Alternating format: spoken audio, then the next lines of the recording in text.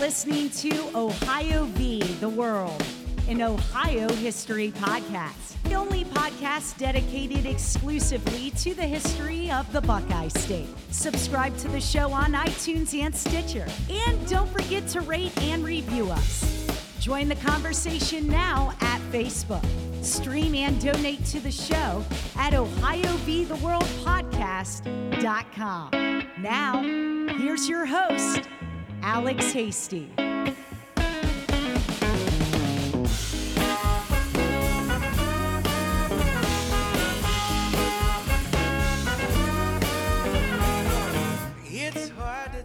Hey everybody, welcome back. It's episode 7. In today's episode, Ohio versus Abolitionists. There's the old English saying that the pen is mightier than the sword. Well, today we're going to find out what happens when the pen and the sword join forces. Because today we're talking about abolitionist John Brown and author and activist Harriet Beecher Stowe. They both were leaders of the abolitionist movement, the most important political and social movement of the mid-19th century. And today we'll focus on two of the most famous abolitionists, John Brown from Hudson, Ohio, up near Cleveland, Akron, northeast Ohio, and Harriet Beecher Stowe, who spent some 20 years in Cincinnati. And we'll focus on the 1850s, a decade of great division, of sectionalism, so much going on, in a decade that would end with the U.S. Civil War. We'll look at the central role those two played, John Brown and Harriet Beecher Stowe, in sparking that war.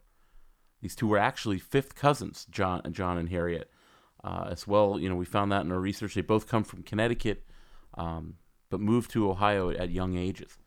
As a Southerner of the time declared, Harriet Beecher Stowe had spread the anti-slavery kindling that John Brown lit with his torch of violence. Stowe had hailed John Brown as the man who's done more than any man yet for the honor of the American name. We'll also talk about Lincoln when he meets Harriet Beecher Stowe in 1862 during the war in the White House, and what he tells her that she's the little lady who started this great big war.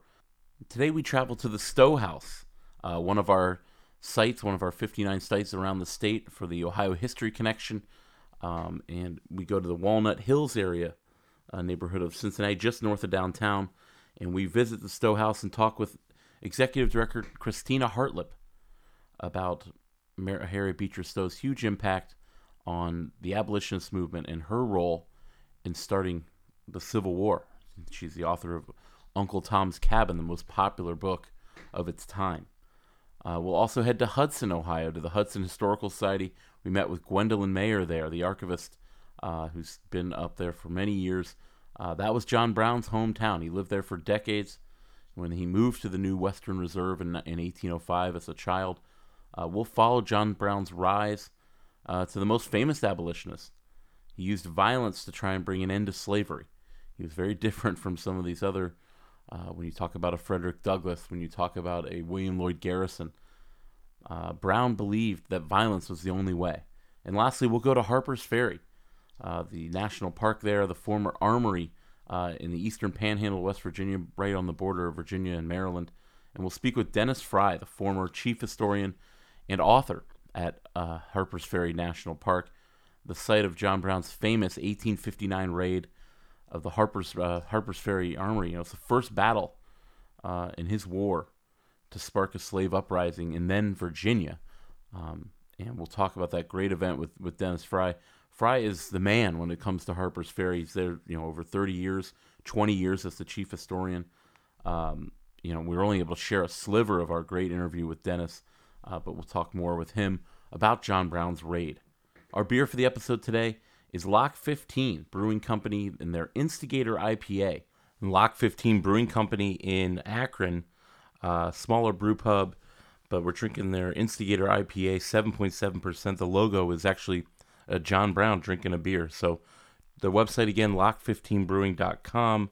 I'm drinking a beer dedicated to John Brown, the Instigator IPA. Today we're going to travel to the far corners from the northeast to southwest. We'll tell the story of two of America's most important abolitionists. We'll break down the abolition movement in Ohio and how Harriet Beecher Stowe and John Brown take their movement not just to the rest of the country, but to the world, and help accelerate the Civil War and ultimately bring an end to slavery through the pen and through the sword. It's episode 7, Ohio vs. Abolitionists.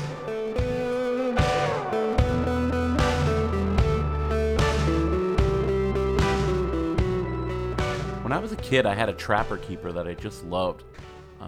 Loved Trapper Keepers. Those things were awesome when you were a kid. But it had important American historical dates inside of it. And I remember you see, July 4th, 1776, and D-Day, and Pearl Harbor, the moon landing, all these important, it probably had 15 or 20 of the most important dates in American history. But it also had October 16th, 1859 on there. The day that, and it said, John Brown's raids Harper's Ferry. I always thought, what was that? And I didn't know as a kid. My parents actually took us there on a trip to the Outer Banks. We stopped and looked at, John Brown was actually from Ohio. I had no idea at the time. And he would live in one of the first cities in Ohio, in really the Western Reserve, known as Hudson, Ohio. And we traveled to Hudson to meet with Gwendolyn Mayer. She's the archivist and works at the Hudson Historical Society and Library. Was gracious enough to actually let us sit, and they have a podcasting studio up there. And we sat down for this interview with her. But we talked to her about early Hudson, which I didn't realize is one of Ohio's very first cities and the home of the Browns. Hudson, Ohio is the third oldest community in Northeast Ohio. It was the third settled. As you said, 1799. By 1800, David Hudson and a few other families were here. By 1805, there were upwards of 20 families in this area.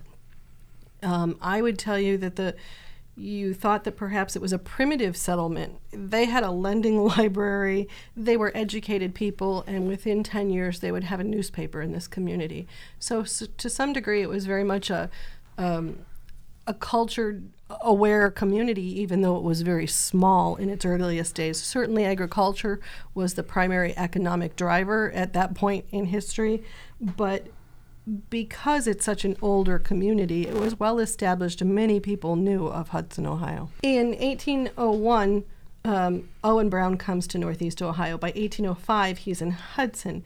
Owen Brown is our first station master on the Underground Railroad, which means that he was responsible for the transportation and the safety of people through our community to the next destination on the Underground Railroad. He lived literally at the center of our community, so he would have been aware of all that's going on in the community, who was coming in, who was going out. To some degree, as people would reveal themselves, he knew their politics and their feelings. It was a community that grew up with a newspaper. We had a newspaper in 1827 that's a very abolitionist newspaper. We had upwards of 30 families in this community that were involved in hiding fugitive slaves. There were multiple anti-slavery societies in this town. Hudson really is known more for the division between the colonizationalists and the abolitionists, and to some degree the Copperheads. It was a town that was equally divided in 3 major areas. Literally, you had Copperheads living next door to abolitionists, living next door to colonizationalists, and Hudson becomes the community where there is a division between the colonization movement and the abolitionist movement. Our other subject on the show today, Harriet Beecher Stowe. She's born about a decade later, also in Connecticut. Like we said, Brown and Harriet Beecher Stowe were 5th cousins. Her family moves to Ohio for the same reason that John Brown did. Her dad gets a job in Cincinnati. Her father was a pretty famous preacher named Lyman Beecher. A very prominent family. There's some of her brothers and sisters. We've actually talked about a few on the show before, especially her brother Henry Ward Beecher. You can go back and listen to our Ohio versus the Victorian Age episode to hear about a scandal involving he was the preacher of his day. And we traveled to the Stowe House to sit down with Christina Hartlieb. She's the executive director of the Stowe House. You can go to stowehousecincy.org. It's over there on Walnut Hills on Gilbert Avenue. Available Thursday through Sunday for tours, school groups, all kinds of events down there at stowehousecincy.org. But we sat down with Christina and talked to her about this prominent family, the Beechers, moving to Cincinnati in 1832. So Harriet Beecher was born and raised in New England, and if she had stayed in New England, she never would have learned the things that she needed to know, she never would have had the experiences that she needed, and met the people that she needed to be able to write the anti-slavery book of Uncle Tom's Cabin. But living here in Cincinnati for 18 years enabled her to meet those people and have those experiences. So when she comes into the city in 1832, basically she's dropped into this place where she's meeting people who are pro-slavery. Cincinnati itself, the business community of Cincinnati, was very pro-slavery. And you might be thinking, really? It's a northern city. But no, Cincinnati is really the northernmost southern city. And in terms of that, the commodity that was coming out of Cincinnati in the 1830s and 40s was pork, Porkopolis. And so that business community of Cincinnati was very tied into the slave economy. All those lesser cuts of meat were being shipped downriver to be part of slaves' diets, and so the business community was making money off slavery. But there's also a large anti-slavery population here in Cincinnati. There's a large free black community here in Cincinnati, and right across the river, now she's meeting slaves and slave owners as well. As Christina said, they moved to Cincy, the Beechers, for him to take their dad, Lyman Beecher, take a job at the Lane Seminary, which was just right down the street. A place of the intelligentsia in Cincinnati, radical thought in Ohio. Just a few blocks from where we were sitting here today, we asked Christina, our guest, about the Lane Seminary and its importance in Harriet's life. So Lyman Beecher, Harriet's dad, was a famous Presbyterian minister. Not necessarily rich, but really famous and well known. Most of her siblings, and she had 10 brothers and sisters, so most of her siblings were also either abolitionists or social reformers in some way. And the Lane Seminary, which was the reason why the Beecher family moves to Cincinnati. You talk about why do people move across the country? What's one of those primary pull factors of migration? Well, Harriet's dad got a new job, and he is now going to be the president of the Lane Theological Seminary, which is a Presbyterian training college out here in the West. John Brown was involved in a number of business ventures with family members and on his own. He was never very successful for long periods of time, a year or two here or there, but multiple times he had to give up his house or declare bankruptcy, and he was hit really hard by the Panic of 1837. Not to mention Brown had 10, 12 kids. The Panic, though, of 1837 struck millions of Americans, really the first economic collapse here in this country, the first nationwide financial panic, but it certainly wouldn't be the last. We talked with our guest, Gwendolyn Meyer, about John Brown as a businessman. He was a gentleman that was very interested in economics. Certainly he had learned the leather tanning kind of business from his father. He tried to start a business doing that. He endeavored to get involved in land speculation. He endeavored to get involved in the sale of sheep and wool. Right. He also got into building. People tend to think of him as unsuccessful, but you're also talking about the period of history when there was a lot of land speculation boom and ultimately a pretty bad financial panic in our country in 1837. Yeah, and Brown kind of gets caught in all of this. And to say that he's completely unsuccessful, I think it's accurate. However, I would also put a little footnote here and say that he was also trying in a time that was economically challenged, and certainly he had to suffer some of that economic challenge. When he moves to Crawford, Pennsylvania, the 1834, the Democrats in Crawford County, Pennsylvania, nominated this man to be the county auditor. And people don't often think of him as being involved in politics. And it's very interesting to me that given the fact that he already had political leanings and certainly a very strong opinion about social issues, he actually declined the nomination as the county auditor. So he could have easily gone into politics and did not. So I call him unsuccessful if you want, but I would not completely lay it at his feet. Part of it is the economic time period as well. We talked with Christina about where in Cincinnati Harriet Beecher Stowe lived. The Stowe house, like we said, was really owned by her father, but she bounced around a little bit in Cincinnati. We talked to her about where Harriet Beecher Stowe lived while she was in the Queen City for almost 20 years. So when they first moved here, they mostly lived downtown with Harriet's uncle, who was a businessman here in Cincinnati. His name was Samuel Foote.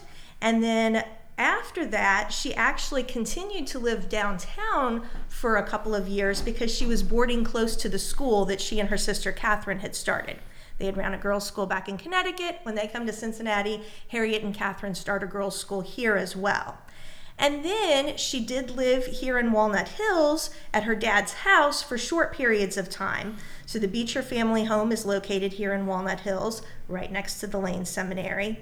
And then for her kind of longest stint, Harriet lived just on the other side of the seminary. So after she was married, she lived just down the street, meaning she's in and out of the family home very frequently. Harriet's living in Cincinnati as a teenager, or in her early 20s, I should say. And we talked to Christina about just how does her life, help lead her to becoming an abolitionist. Things that happen, in Cincinnati. We talk about her path to the abolition movement. So the first big idea that goes along with that is that she did move to Cincinnati, and now she's mixing and mingling with all of these different people. But then also she becomes more of an abolitionist based on the Lane Seminary debates. And the Lane debates were the first abolitionist debates in the United States. They took place at her father's college. The students there were actually debating two forms of anti-slavery, abolition versus colonization. After they debate for 18 days, all the students decide they're going to be abolitionists, and then they get in trouble with the trustees of the college, who are the business community, who don't want the controversy of them debating. So that's a whole nother story in terms of the freedom of speech issues that entails. But Harriet kind of has a front row seat to looking and watching these debates and becomes more abolitionist based on that. She becomes a mother. She has 7 children, 6 of them born here in Cincinnati, and 1 of them dies in a cholera epidemic. And when baby Charlie dies, he was just 18 months old. And when he dies, she takes that on and says that she can feel the empathy towards slave mothers whose children are taken away from them to be sold, because she's had that maternal loss. She feels empathy towards the slave mothers because of that. And that idea of separation from families, it just wrenches at her heart. She's also what I call a friend of the Underground Railroad. So not participating directly, but she knows the people who are, she knows what's going on, she can write about it without giving away without giving away people's real names, that kind of thing. And then she also does a lot of research. I mean, most writers do research all the time. So back when she was a teacher, before she was married, she actually visited a slave farm in Kentucky. She didn't really talk about it at the time, but 20 years later, you open Uncle Tom's Cabin, the first chapter is set on a slave farm in Kentucky, very similar to where she visited. She saw a slave auction take place. That was in Washington, Kentucky, and she saw a slave auction, and she includes a slave auction in her book. So she's doing research probably before she even realizes that she's doing research. Cincinnati's always been a city with a complicated racial past. I mean, even as recent as 2001, there were race riots in downtown Cincinnati, and its location on the Mason-Dixon line. So our guest indicates this. There were a number of race riots during Harriet's day, and this mob of anti-abolitionists was actually the event that got Harriet Beecher Stowe to become a published author. You're not going to believe this, but there were race riots in Cincinnati in 1836. And of course, people roll their eyes like, of course there were. Mm-hmm. Why wouldn't I believe that? But really what comes out of it is what I call her first real political piece. So what happens is there is a newspaper guy named James Burney. He's publishing an abolitionist newspaper called The Philanthropist. The business community doesn't like that he's doing this here in Cincinnati. They break into his office, trash it, grab the printing press, throw it in the Ohio River. So now you have mob violence in the streets. You've got that business community. The free black community comes to Burney's aid, and now you've got rioting in the streets. Yeah.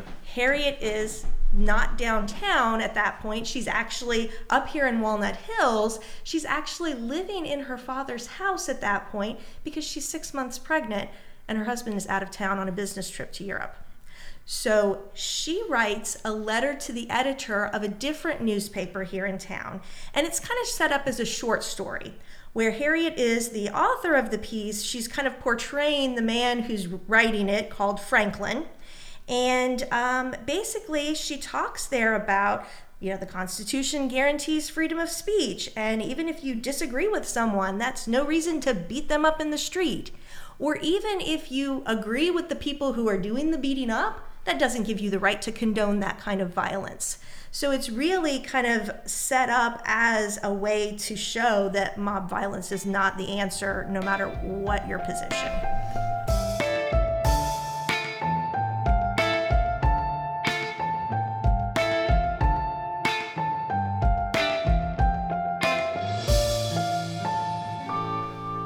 Around that same time, in November of 1837, a minister and abolition newspaper publisher named Elijah Lovejoy was shot and killed by an angry mob in Alton, Illinois, just outside St. Louis. And Lovejoy is a pretty famous abolitionist and publisher. While defending his printing press, he's killed. It was a huge deal in the abolition community, where Lovejoy, like we said, was a leader. Brown and the other abolitionists in Hudson, Ohio, were called to a meeting at the Congregational Church. This famous meeting where Brown stands up against slavery. And he holds his hand up and he says, "Here before God, in the presence of these witnesses, from this time, I consecrate my life to the destruction of slavery." This is a watershed moment in Brown's life. It's always talked about in any history you read of his, and in the history of the abolitionist movement. And it happens here in Ohio, in Hudson, at the Congregational Church. We talked to Gwen Meyer about that church and that proclamation. Hudson is very much a one-church town. We had the Congregational Church that David Hudson had helped found, and Owen Brown certainly was very active in that church.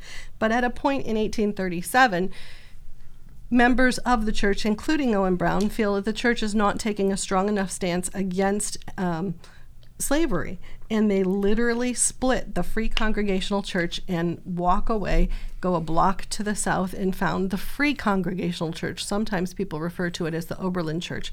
Owen Brown is the father of this church, and you literally had to sign a loyalty oath that you were against slavery to join this church. And that's where John Brown makes his very famous proclamation to dedicate his life to defeating slavery. You can't talk about the abolition movement or slavery here in the United States or in Ohio without talking about the Underground Railroad.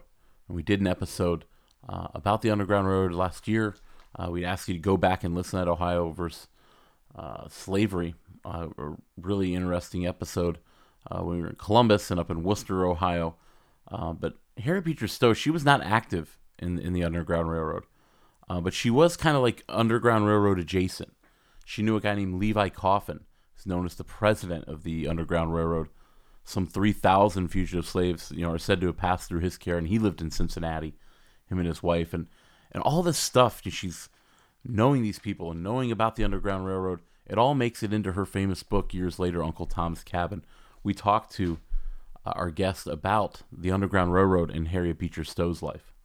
The Rankin family out in Ripley, they are also Presbyterian ministers. Harriet's very familiar with the family. She goes out and spends time in Ripley. She visits with them. They tell her stories about actual people that they have assisted. And she takes one of those stories, the story of Eliza, who crosses the frozen Ohio River with her baby in her arms, makes it to safety. She takes that true story and puts it as an episode in her book. She also has knowledge of Catherine and Levi Coffin, who are Quakers who started out in Indiana but then moved to Cincinnati and lived at one point about a half a mile from here. So she was familiar with them, and one of the incidences in the book where it's talking about a Quaker village is really kind of modeled after Catherine and Levi Coffin. She also, because she's busy with kids and taking care of house and writing, she's a very busy woman, so she always employs kitchen help. Sometimes it's a German-American immigrant woman, and sometimes it's a free black woman. At one point, she thought it was a free black woman, but actually the woman didn't have any papers. The master came to town looking for her, and so Harriet had her husband and one of her brothers take the woman to a nearby Underground Railroad house, the John Van Zandt house. So all of these incidents indicate that she knows and is aware of what's going on with the Underground Railroad, and she's able to write about that in her book without giving away real names. As we move into the 1850s, this turbulent decade before the Civil War, It begins with something called the Compromise of 1850. This is following the Mexican War. We add all these territories, and the slavery question is becoming a big issue as these territories and states are entering the Union. We're talking about the acquisition of California becomes a state in 1850. The modern Western United States as we know it. The state of California was admitted as a free state, but the Compromise of 1850 also created the Fugitive Slave Law, this punitive law that penalizes with jail and a fine any person quartering a fugitive slave. It rewarded law enforcement for returning and capturing fugitive slaves, and it drove a giant wedge between the North and the South. Harriet Beecher Stowe was enraged by the passing of this law. She outlines the horrors of recapturing escaped slaves in her writings. She's working on this new book. We talked to our guest, Gwen Meyer, our guest, Christina Hartlib, just about the fugitive slave law and its effect on Harriet Beecher Stowe's writings. But then when you get to the Fugitive Slave Act, there's a tie-in with John Van Zandt in terms of, after she had moved away and he had helped the woman that she sent to him, he does get arrested under the Fugitive Slave Act, is defended by Salmon Chase, and he does not win in court.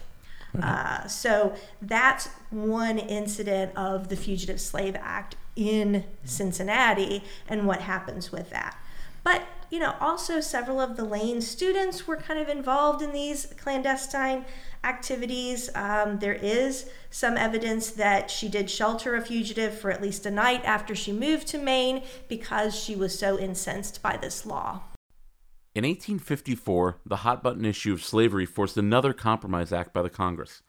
This was called the Kansas-Nebraska Act. It was drafted by Democratic Senator Stephen Douglas from Illinois, and it allowed the people of those new territories, Kansas and Nebraska, to decide whether or not to allow slavery. Popular sovereignty, as it's called, meaning, they could vote whether or not they wanted to be a free state or a slave state. But what it does is it further inflames the slavery problem because militias, over pro-slavery and anti-slavery men, they pour into Kansas, and a war begins among American citizens. It became known as Bleeding Kansas. This is really the first series of battles, honestly, of the Civil War, some 5 or 6 years before the actual firing on Fort Sumter. Congress in the 1850s was light years more contentious and gridlocked and partisan than our current Congress.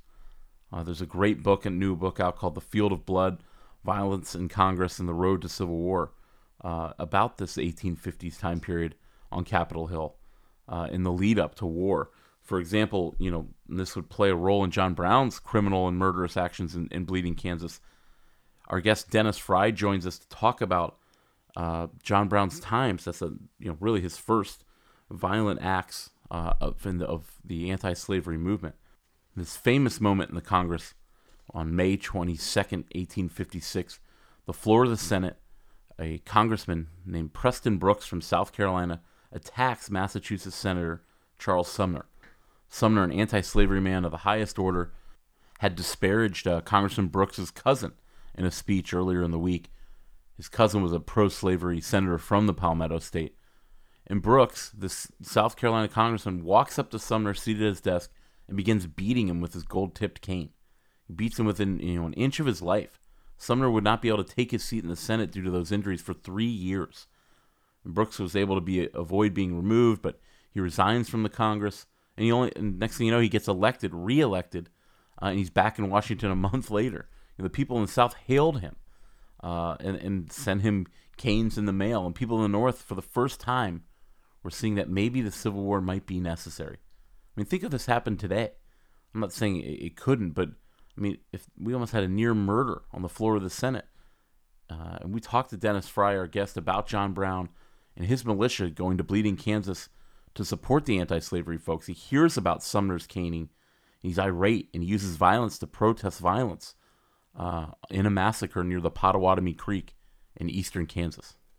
Brown probably, by the time he came to Harper's Ferry, is the most famous abolitionist in the United States. But there's one difference between him and fellow abolitionists who also were of great fame, and that is that Brown believed in the violent overthrow of slavery. The United States Constitution, with its first 3 words, "We the people," Brown believed that the African American who was the slave should not be considered property, but be part of we the people. So his modus operandi was violence, the violent overthrow of the slave system, the slave oligarchy, the slave existence. So he went to Kansas to ensure that slavery would not be extended into Kansas territory. He would go there as an anti-slavery guerrilla fighter.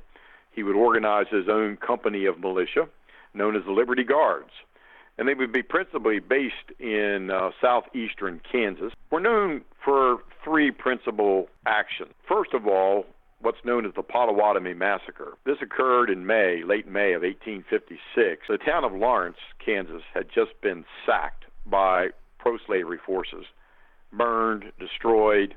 This was a hotbed of anti-slavery sentiment. It was kind of the center of the anti-slavery movement in Kansas, and the pro-slavery people just wiped it out. Brown was furious, and only a few days before Potawatomi, Brown had learned of the famous incident in the Congress where the South Carolina congressman had caned a United States senator from Massachusetts. Brown decided vengeance was necessary. Retribution was required. So he and four of his sons and several other men formed, in essence, a posse and went looking for anyone they thought might be pro-slavery in the vicinity of Potawatomi Creek in eastern Kansas. That night, well, over a course of 2 nights, they killed 5 men, butchered, literally, hacked to death with broadswords. Brown accomplished his mission, which was to send a message to every pro-slavery man, woman, and child living in Kansas that this could happen to you, that we could arrive at your cabin one night, and that you, the next day, would be nothing but blood and bones. By August, he's in a fight at Osawatomie where he's badly outnumbered and puts a pretty good whipping on the enemy, the pro-slavery forces, even though he was outnumbered. So he became almost a mythical figure, hence the name Osawatomie Brown. You know, John Brown is a kind of a national name now, but he lays low after these killings. He comes back to Ohio. He's living in Massachusetts, in Springfield, Mass., and becomes one of the most famous abolitionists after Kansas. He's uncompromised, and he believed he was taking orders from God to bring about the end of slavery. We talked to Dennis Fry from Harper's Ferry just about that source. You know, what was Brown's inspiration? Did he really believe that he was on a mission from God? Yes, Brown believed that God had chosen him, that God had selected him, that God wanted him, placed him here on earth as his instrument to rid this nation of slavery. Brown read the Bible daily, numerous times a day. He had favorite passages that he would asterisk or underline or circle in his family Bible. We know that because the National Park Service actually owns John Brown's family Bible and has it on display at Harpers Ferry National Park. And so Brown believed God would lead him, God would direct him, God would assist him with his plan. And he was convinced that with God with him, no one else could stand against him.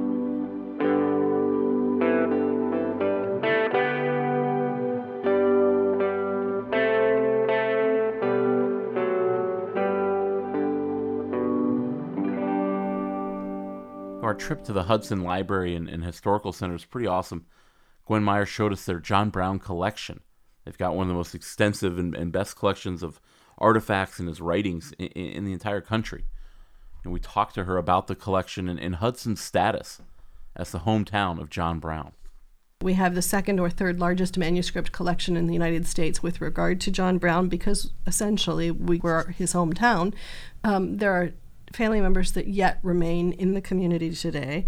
There is a marker over by what is the structure, the remnants of the structure of the Free Congo Church that notes his life.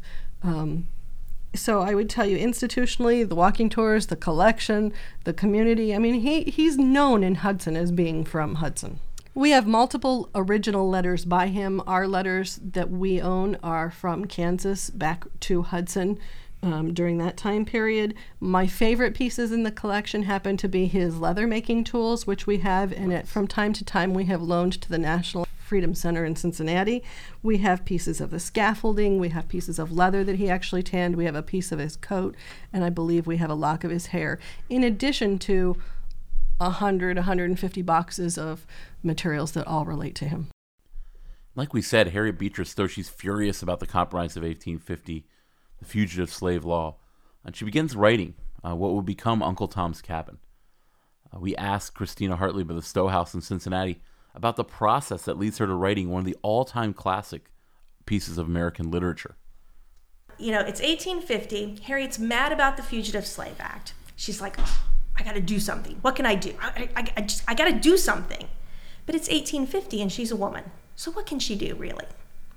Well, one of her sister-in-laws writes her a letter and says, you know, Harriet, if I could write like you do, I would probably write and tell people how horrible slavery really is. And she's like, that's a great idea. That's what I'm going to do. So she has a vision of what happens to Uncle Tom at the end of the book while she's at church. She goes home, she writes it all down. She starts showing it to her kids, who are, the oldest ones are teenagers by this point, and they're like, you gotta keep going. So then she writes a letter to the editor of an abolitionist newspaper that she's published in before, called The National Era. And she writes to Gamaliel Bailey, and she says, I feel like the time has come when even a woman or a child who can speak a word for freedom and humanity is bound to speak. I've got a new story for you. I think it's going to be in about 4 parts. Will you publish it? He says, sure. Well, then it ends up being in 40 parts and published a chapter a week for almost a year. And after it gets published in serialized form, then it's bound into a book and is an immediate bestseller.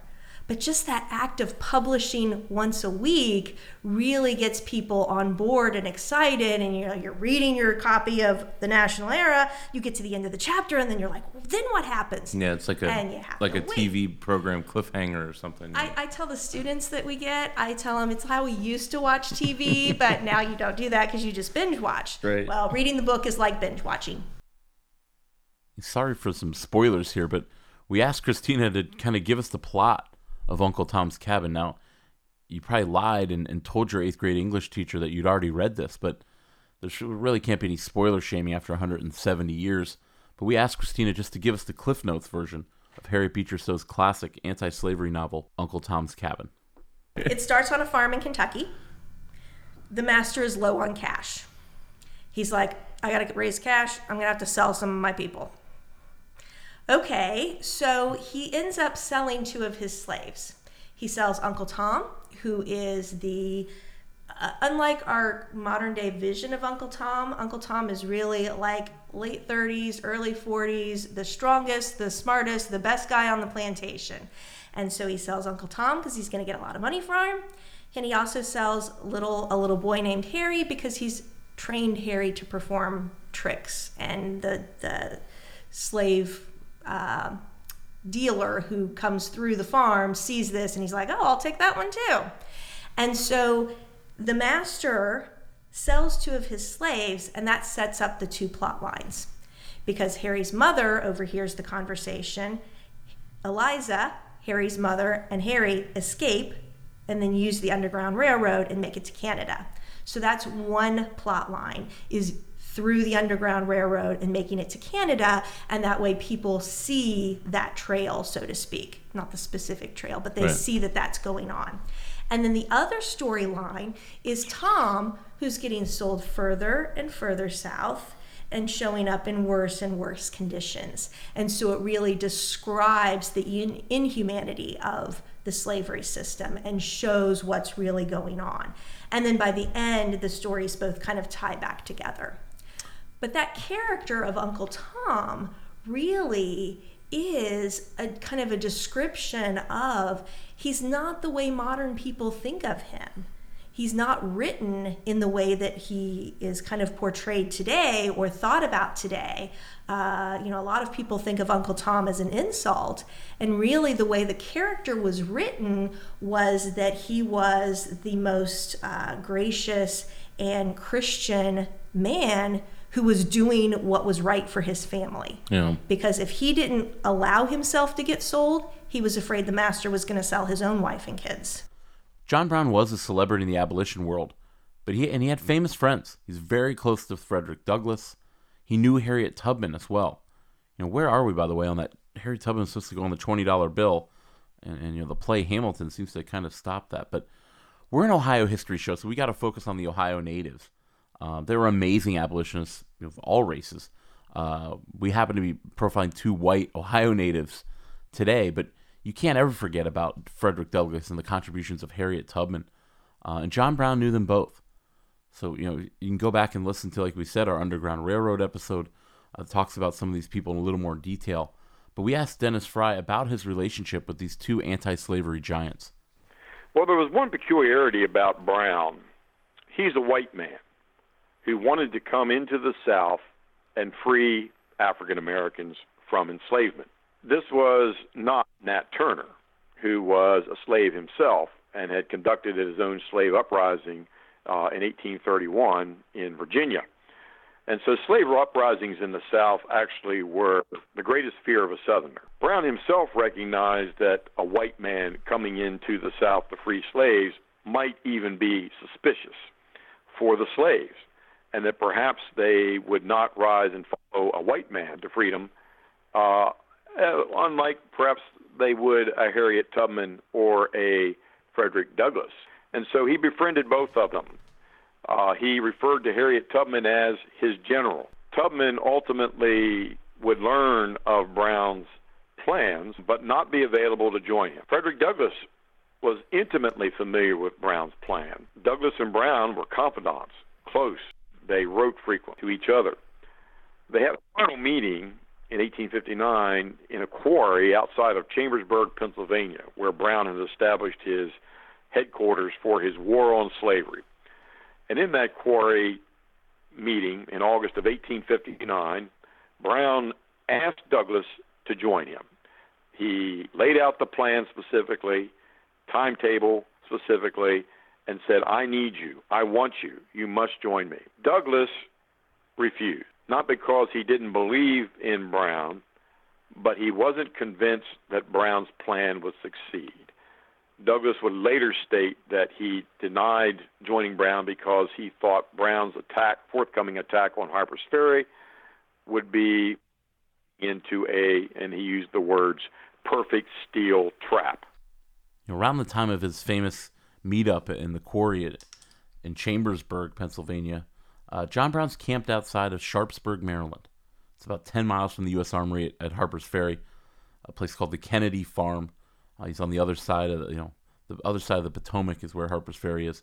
He has a force of 22 men, and he's making the final plans, to invade this federal installation. Dennis Fry was the chief historian at Harper's Ferry National Park for 20 years. He recently wrote a book, Confluence, which we'll discuss with him at the end of the show, a history of Harper's Ferry. But we asked Dennis Fry, just about the armory at Harper's Ferry and why it was chosen by John Brown, and originally chosen as the armory by George Washington. Harper's Ferry is located upstream from Washington, D.C., 61 miles along the Potomac River. At the time of John Brown, if you were going to walk that distance or use a horse and wagon, it would probably take you about 2.5 to 3 days. And so Washington requested that the Congress join him in establishing U.S. armories and arsenals so that the United States could produce its own weaponry for self-defense. One of those locations chosen by Washington for an armory and arsenal was Harper's Ferry, Virginia. It became known as the Southern Armory based on the Potomac. So by 1800, soon after Washington had died, we were actually producing small arms, rifles and muskets in Harper's Ferry. Ultimately, between the time Thomas Jefferson became president and the time Lincoln became president, when the armory and arsenal would be destroyed, they manufactured there at Harper's Ferry over 600,000 rifles and muskets. Again, we had such an awesome time interviewing Dennis Fry and all our guests, but Dennis was just a treat. We talked for well over an hour about Harper's Ferry and John Brown. And John Brown, in October 1859, as he makes his final preparations for war with the United States. But Dennis likes to call it war. It's not. It's always called John Brown's Raid. Even on my Trapper Keeper note, it was called John Brown's Raid. But he says it really should be called John Brown's War. I really get kind of ticked off when I hear people call it John Brown's Raid. Yeah. Raid is inappropriate. It's not a raid. John Brown flips in his grave every time he hears somebody use the word raid. It is war. He is declaring war against the United States. He has his own constitution, the Chatham Constitution, created in Chatham, Canada, that creates a new nation in the South, where all people, regardless of their skin color, will live in freedom. An interesting thing about Brown's Constitution is that it dissolves once the United States eliminates slavery. So again, it's not based on his ego. It's based on this mission of God has chosen me to eradicate this land of the free of slavery. And so he comes to Harper's Ferry solely for one purpose. He needs weapons. Indeed, there are 100,000 there. He doesn't need 100,000 weapons. He only needs a few thousand. If he were able to seize 2,000, 3,000 rifles from Harper's Ferry, he is well on his way to creating a guerrilla war against his United States.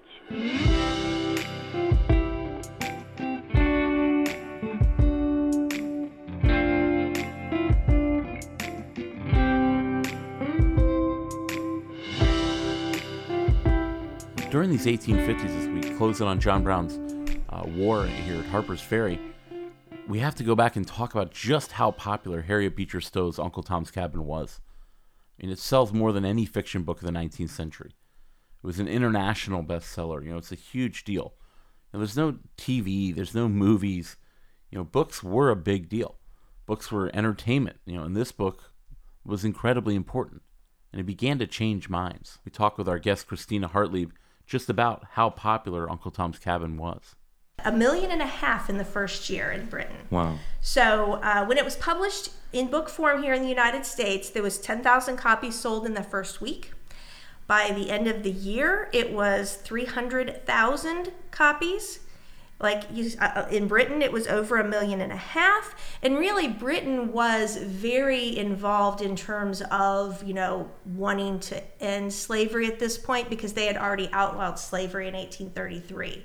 So they kind of saw it, I think, as, why aren't the Americans catching up with us? But then it was also published in dozens of languages. And we have international visitors here today, here at the house, who come in and they're excited to learn about Harriet and learn about her time in Cincinnati. But they also have told me many different people have told me that they read it in school, from wherever country they grew up in. They read it in school, and that's how they learned about American slavery. So it's still being taught in schools around the world and still kind of used as a kind of text on what American slavery was like. Uncle Tom's Cabin had an effect on the minds of millions of Americans. In 1857, after the book's out, there's probably the Supreme Court's worst decision. It comes out of nowhere, and Chief Justice, an all-time racist, Roger Taney, drops his trademark landmark decision in the Dred Scott case. It alters the status of every African American. March 7th, 1957, the day of this fateful decision, Missouri slave Dred Scott, he wanted to be set free. He sues. He's taken to Wisconsin, where slavery was illegal, by his master, and he sues to say that he's now a free man. And basically, the decision Congress has, this is the decision. Congress has no authority to prevent the spread of slavery to the territories. And he writes that blacks had no rights that a white man was bound to respect. Basically, any free black could be lawfully enslaved. There's a potential to make slavery legal everywhere, this decision. And it's in this backdrop, these types of huge news stories of the 1850s, that people are reading Uncle Tom's Cabin and discovering for themselves just how bad slavery had become. Not to mention that, the South also was accelerating the trafficking of African slaves, through the Caribbean and Cuba, and bringing them, to ports secretly in the United States. more and more Africans were being unsafely sailed across the Atlantic. Conditions are horrible. Many would die just on the trip. The press is talking about these types of things. But we asked Christina Hartley, why did Uncle Tom's Cabin become so popular in the North? In the 1850s, most Northerners were not abolitionists. You think about slavery thing, it happens down in the South, it doesn't affect me, why should I worry about it? That was the mindset of most people. And so reading Uncle Tom's Cabin and seeing those inhumane conditions and seeing how eager people were to get away from that system, that is what really opens their eyes to what slavery was really like. And so it's a shift in public opinion. It's using the media form of the day, literature, to shift public opinion and make people think differently. John Brown was still often in Hudson, Ohio, and Northeast Ohio throughout his adult life. His family, including his dad, Owen Brown, remained in the area. And we asked Gwendolyn Meyer about his final trip to Hudson. John Brown makes one last trip to Hudson in 1859, just before his raid on Harper's Ferry. Multiple trips, and constantly writing letters, constantly returning to the community to see both family and friends and to get resources here. The raid in Harper's Ferry is October of 1859. We know for a fact that he was here in the spring of 1859. Beyond that, we're not sure. But I can definitely tell you by the spring of 1859 he's here, and by October the raid in Harper's Ferry happens. I would have had a footnote here that the guns for Harper's Ferry that were used at Harper's Ferry were stored here in Hudson. So that gives you some idea that he is coming through here very regularly, and certainly right before Harper's Ferry. On October 16th, 1859, John Brown and his 17 men, including 2 of his sons, launched a midnight attack on Harper's Ferry. Brown had sent John Cook, one of the band members, to the Harper's Ferry area long before to live, surveil the community, and surveil the armory. Cook actually becomes a very well-liked member of the community. I think he's married. He has a kid on the way from someone he met while he's surveilling the town. But he would lead the party that went out to take hostages and free slaves that first night. And he takes a prisoner. We talked to Dennis Fry. He even takes a prisoner that was related to one of the founders of the United States. He went out into the Jefferson County community after midnight on October the 16th, 17th, first to the home of Lewis Washington, great-grandnephew of George Washington, seized him as a hostage, also captured a couple of family heirlooms that George Washington had owned, and he also went to the Allstott farm and captured John Allstott and John Jr. Allstott was an estate owner along the principal freeway between Harper's Ferry and Charlestown, the turnpike. So these 2 men became his first hostages. They also, when they were at the estate of Washington and the estate of Allstott, slaves were brought with Cook and his raiding party. Right. What we don't know today is this. Did the slaves come voluntarily? Were they aware? Were they co-conspirators? Did they come to join Brown to fight for their freedom? We don't know the answers to those questions. Or, as was maintained by the Southern aristocracy, the slave oligarchy, no. These people were forced. All these slaves were forced to join Brown. None of them did it on their own volition.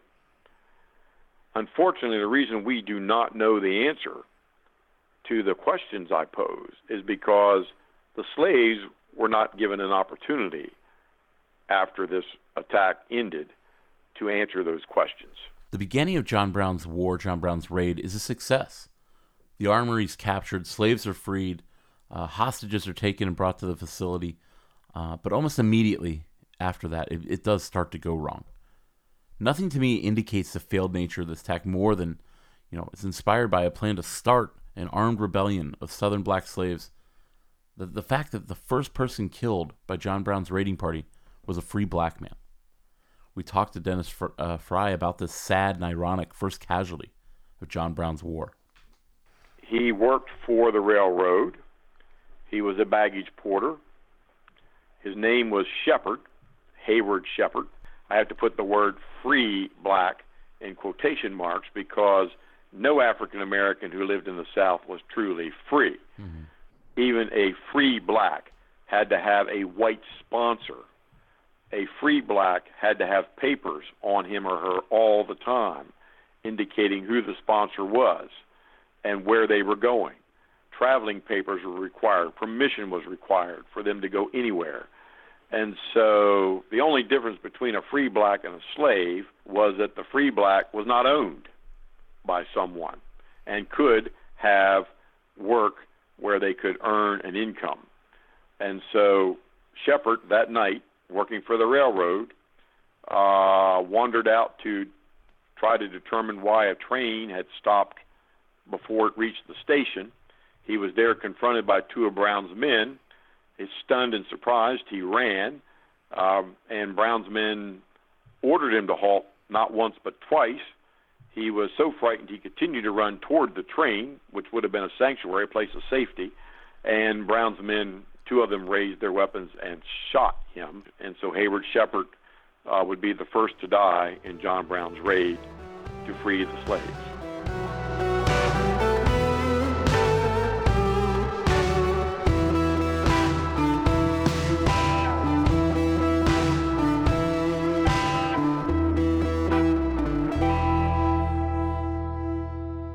And it doesn't take long for the United States military to respond to the attack.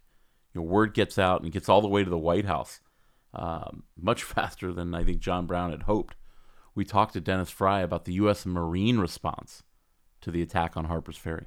The United States Marines soon will be called into action because the President of the United States is informed. The telegraph lines at Harper's Ferry were cut by Brown's men, but eventually the passenger train that had been stopped is allowed to proceed. When it gets to a point where it can telegraph, it does, and it sends word to Baltimore that Harper's Ferry has been captured by abolitionists.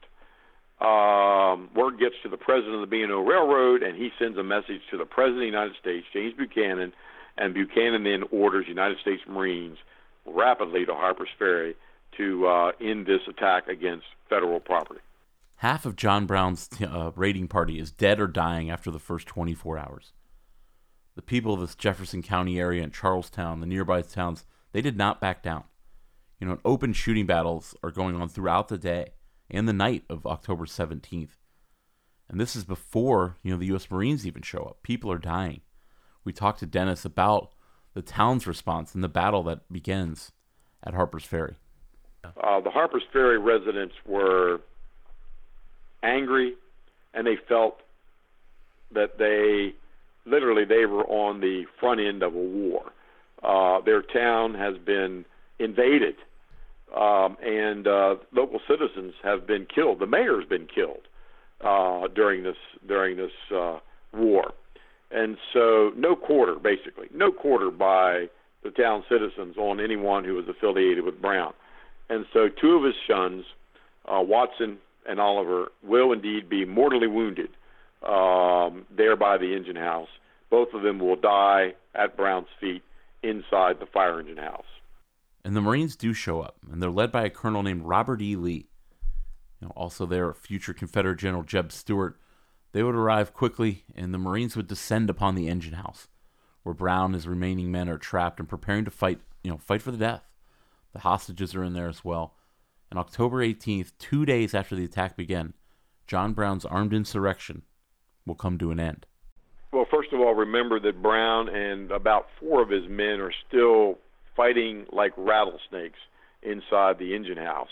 And also keep in mind that Brown had seized a dozen hostages, now down to 11. One no longer was there, it had not been harmed, but now down to 11 hostages. And so Lee was very concerned that any assault on the engine house could result in the possible death of the hostages at the hands of Brown and his men, or by a stray bullet fired from a Marine rifle. And so Lee ordered the Marines to assault the building with a bayonet charge only. Bayonets, no bullets. Very dangerous. The Marines basically pierce a door and put a hole in it big enough for one Marine at a time to squeeze in there. One Marine at a time. a highly hazardous operation. Yeah. The first man through, Lieutenant Green. He will crawl through a hole in the door by himself, armed only with his saber, and Green lunges at Osawatomie, John Brown. He intended, with his saber thrust, right in the gut, to kill Brown. Not to capture him, not to hurt him, not to wound him, kill him. He hit him hard. Interesting enough, when Green looked at his sword, no blood on the sword. Not a drop of blood. And in fact, he discovered his sword had not even penetrated Brown's body, despite a direct blow. His sword had struck either a belt plate or a breastplate that Brown was wearing. The sword bounced off of Brown. Wow. Now, John Brown would tell you that was the hand of God, that it was not time, God was not finished with Brown, and that God's hand had prevented that thrust from penetrating his body. I like to tell people this is when history comes down to a quarter of an inch. Quarter of an inch. If that sword blade had been a quarter of an inch higher or lower, or a quarter of an inch to the right or left, Brown is a dead man. 16 people would die at the Harper's Ferry battle. 10 of them were Brown's men. Brown himself was captured quickly, and I mean quickly, tried in a nearby courtroom. But it's here that Brown would make, really start to have his biggest effect on the slavery question is after he's captured. He makes an extemporaneous speech after the trial, and he begins crafting, his narrative through the media, and becomes really a martyr for the anti-slavery movement, which now has taken over the North and become an obsession. Brown's Raid was an obsession with people in the South. Harper's Ferry is not in West Virginia in 1859. It is Virginia. West Virginia doesn't exist. There's no such thing as the state of West Virginia until the middle of the Civil War, 1863. So all this is happening in Virginia, the Old Dominion. He's taken to Jefferson County, and as you mentioned, very quickly, circuit court is called into session, and he will be found guilty of 3 capital offenses: murder. As I mentioned, civilians in the town had been killed, including the mayor. Treason. The Chatham Constitution was discovered, and the court was convinced that that was treason. And thirdly, inciting slave rebellion. Brown himself was disappointed that he did not have a large number of slaves join him. But he was found guilty of inciting slave rebellion. All 3 of those offenses at the time were considered for death penalty, and on November the 2nd. Now remember, Brown is captured on October the 18th. So literally about 2 weeks after his capture, only 2 weeks after his capture, he has been tried, found guilty, and now his sentence will be read on November the 2nd. And Judge Richard Parker, himself a large slave owner and slave trader in Virginia, would pronounce the sentence. The sentence was death by hanging, and that would occur 30 days hence on December the 2nd, 1859. John Brown is sentenced to death.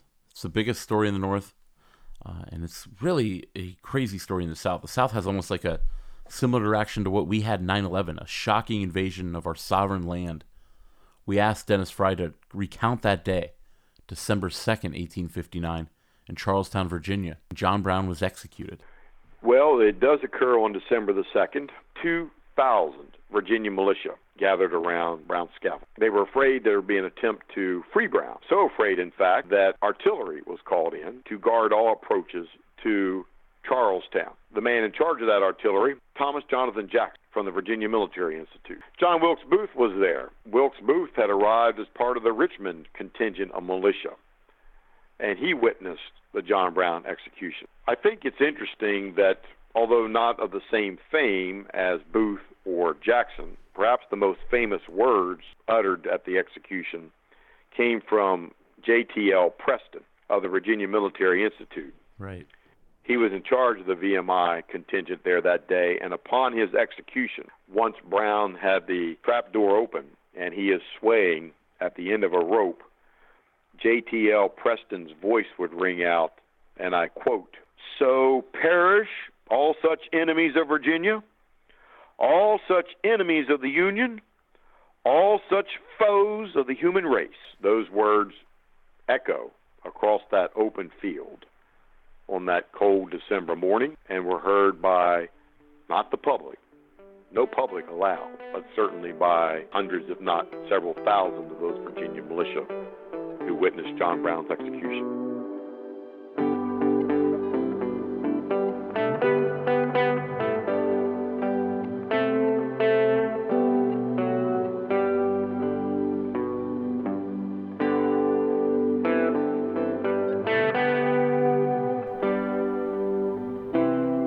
Largest gathering of the Virginia militia, I believe, since the War of 1812, Dennis said. Brown's war would lead to the creation of hundreds of militia groups in the South. The South would begin arming itself because of John Brown's raid. John Brown wasn't allowed to speak at his execution, but his final words are later published, and they are prophetic. They're very famous still to this day. John Brown had sparked the Civil War, and just before he died, he saw it was coming. He becomes a martyr for the North, an icon for the Union during the war. The immensely popular song, John Brown's Body, would be an anthem for the Union Army. But we asked Dennis Fry about John Brown's famous final words. So the day Brown is about to be executed, he will give his final note through the jailer. And the jailer's pretty busy right now. He's got an execution to help supervise. But after Brown's death, the jailer will recall that he had been given a note, and he will open it, and he will be the first human to witness Brown's final words. And this is what it says. It's very simple and short. "I, John Brown, am now quite certain that the crimes of this guilty land will never be purged away but with blood." Brown was right. 600,000 Americans would be killed in the Civil War. The deadliest war in U.S. history. 4 years of blood and sacrifice. As we finished our discussion with Gwendolyn Meyer of the Hudson, Ohio Historical Society, we asked her why it's important to have students still study John Brown. And also she talked about his importance in American history.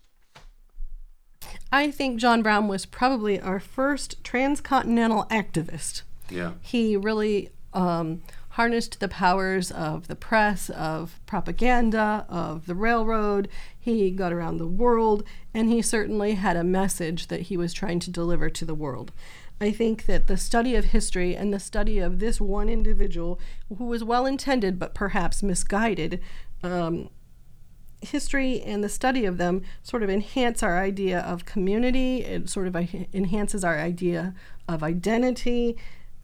Certainly history has a lot to teach us about humility, about courage, about hope, about wisdom. I think that John deserves to be remembered essentially as a martyr for the cause.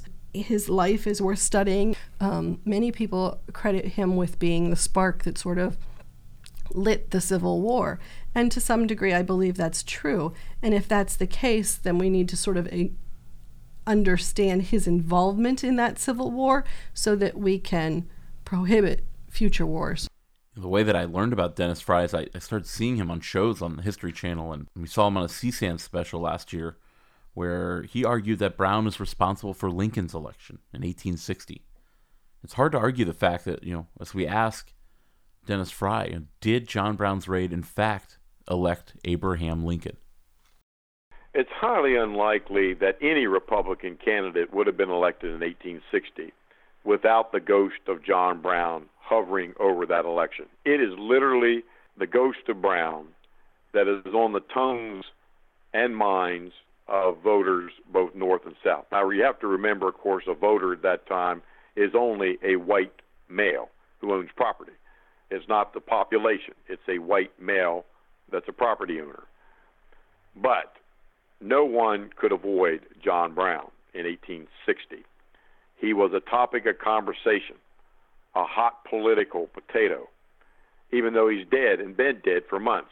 So much is a division caused by Brown. It results literally in a split of the Democratic Party. If the Democratic Party had been unified in 1860, it, in my judgment, is unlikely the upstart Republican Party would have won that election. The South would have been united in favor of a Democratic candidate, and many moderates in the Midwest and in the Mid-Atlantic would have supported a Democratic candidate. Republican candidate probably would have gotten the votes, certainly of New England, New York State, the upper Northeast, no question, but probably not enough votes to carry the Electoral College. John Brown was so divisive as a dead man that the Democratic Party divides, in essence, over John Brown and the issue of slavery. And the Democratic Party puts up two candidates, a Southern candidate and a Northern candidate. And as a result of that division, it permits the Republicans to get enough Electoral College votes to win in 1860. Lincoln did not have a majority, not anywhere close to a majority. But because of the Democrats' division, Lincoln ascends into the White House. As the war begins, there's this famous story about Harriet Beecher Stowe and her meeting with President Lincoln in 1862 at the White House. And this is in the middle of the Civil War. And whether he said it or not, there is some truth to the statement. We talked to our guest, Christina Hartley, the executive director of the Stowe House in Cincinnati, about Harriet and Lincoln's meeting. And did it really happen? It's more myth than actual, but what happens is, it's the end of 1862. Harriet's visiting Washington, D.C. First, she goes to visit her son, Fred, who is a Union Army soldier stationed in the Capitol. She also goes to visit some fugitive slaves, contraband soldiers who are, had been slaves and are now in the Union Army. She visits them. Then by this time, of course, she's famous, so she calls on the White House because Mrs. Lincoln has invited her to come visit for tea sometime. So she goes to the White House. What transpires there is, not necessarily, we don't know for sure, but that's when the president supposedly said, so you're the little lady that wrote the book that started this great big war. Does one person start a war? Well, no, but she's what started people thinking about the issue of slavery in a different way. And so she gets people thinking. So whether he actually said it or not, the sentiment is that one person or one voice can get people to start thinking differently. And that's what causes big social and political changes. Harriet would kind of retreat from public life in her later years, but she would live all the way until 1896, some 30 years after the war ended, at the age of 85. Thanks again so much to our guests. We close with Dennis Fry, one of my favorite interviews we've had since we started this pod. He spent well over an hour talking and had to cut way too much time from that just to try and fit it in. But, it's interviews like this that kind of make us want to start a premium podcast or something where we can just let you listen to the entire interviews. We have no plans to make you pay. I very much doubt we'll ever do something like that. But interviews like Dennis and all of our our guests, it's a shame that we can't share more of their expertise and their insight. We close with Dennis Fry talking about John Brown's lasting legacy. It's a pleasure to conduct this interview with you, Alex. Thanks for giving me the opportunity. It's a great story. It's a story that's tragic. It's also a story full of hope. John Brown, as the song says, his soul goes marching on. And even 160 years after the attack on Harper's Ferry and his execution, John Brown is one of the few Americans who continues to march in the soul of all Americans.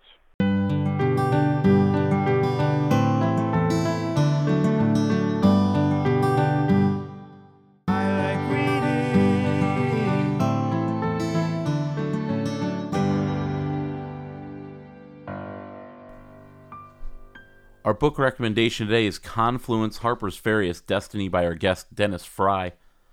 You can get that by going to harpersferryhistory.org. Again, harpersferryhistory.org. All that money does go back to the Harper's Ferry National Park, which is pretty cool. Confluence, Harper's Ferry is Destiny. many primary sources never before published. Even if you think you know a lot about Harper's Ferry, my purpose in this book was to show you how much you don't know about Harper's Ferry. I worked there for 32 years. Oh, wow. And 20 years as chief historian. That's great. I've been out there not since I was probably a teenager. My parents definitely took me out there on a trip to the Outer Banks, here from Columbus to the Outer Banks. So I've been there, and maybe even met you when I was a kid. That's very possible. I was there a long time. And we had asked him about where we could get that book, and asked him if it was on Amazon. He said, no, the book's not available on Amazon. There's a link in the show notes to how to buy his book. Again, Confluence. We bought it. It's an excellent read for anyone wanting to know more about Harper's Ferry. You can buy it directly from the nonprofit organization that published it. I purposely went with the Harper's Ferry Park Association, which is the publisher. That's the nonprofit organization that supports National Park at Harper's Ferry. So the proceeds go to Harper's Ferry and help support my national park and your national park, not to a commercial enterprise. Love it. So all you have to do is just Google Confluence, Harper's Ferry is Destiny. It'll come right up.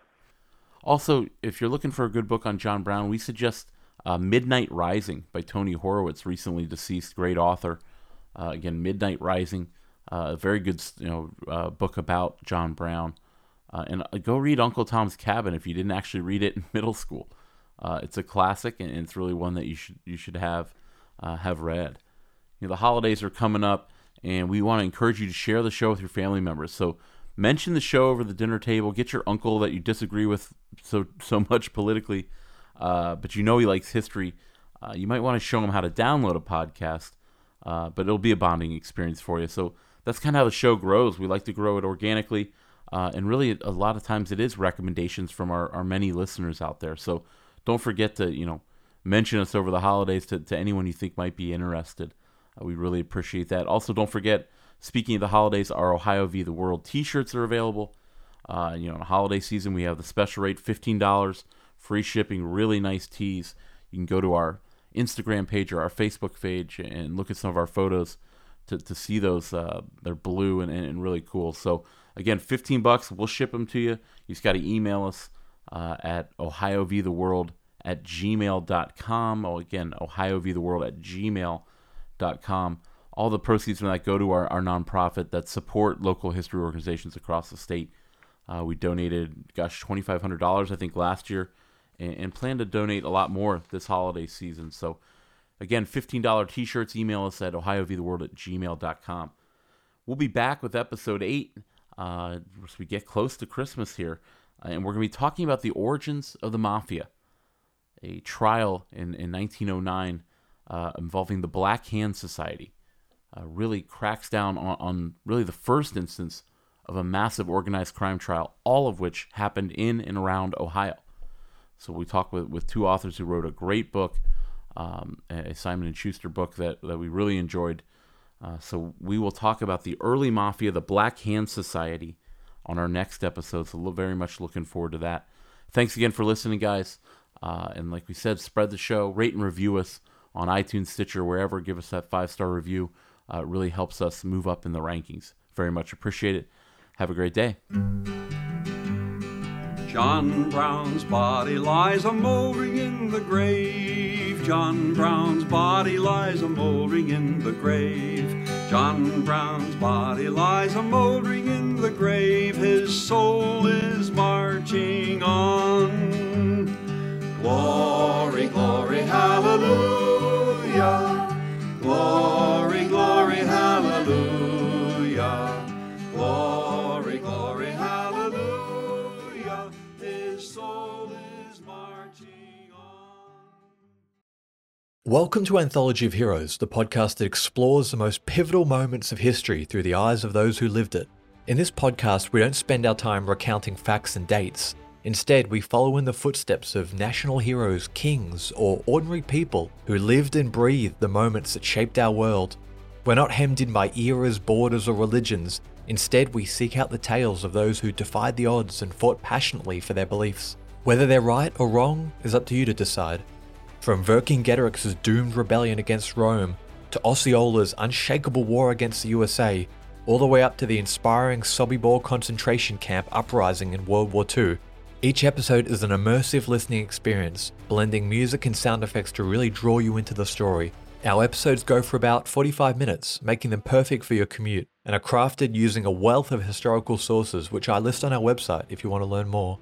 I'm the host, Elliot Gates, and I'm thrilled to have you joining me as we uncover history's hidden gems and illuminate the faded pages of our past. Look out for the Anthology of Heroes podcast on Spotify, Apple Music, or anywhere else you get your podcasts from.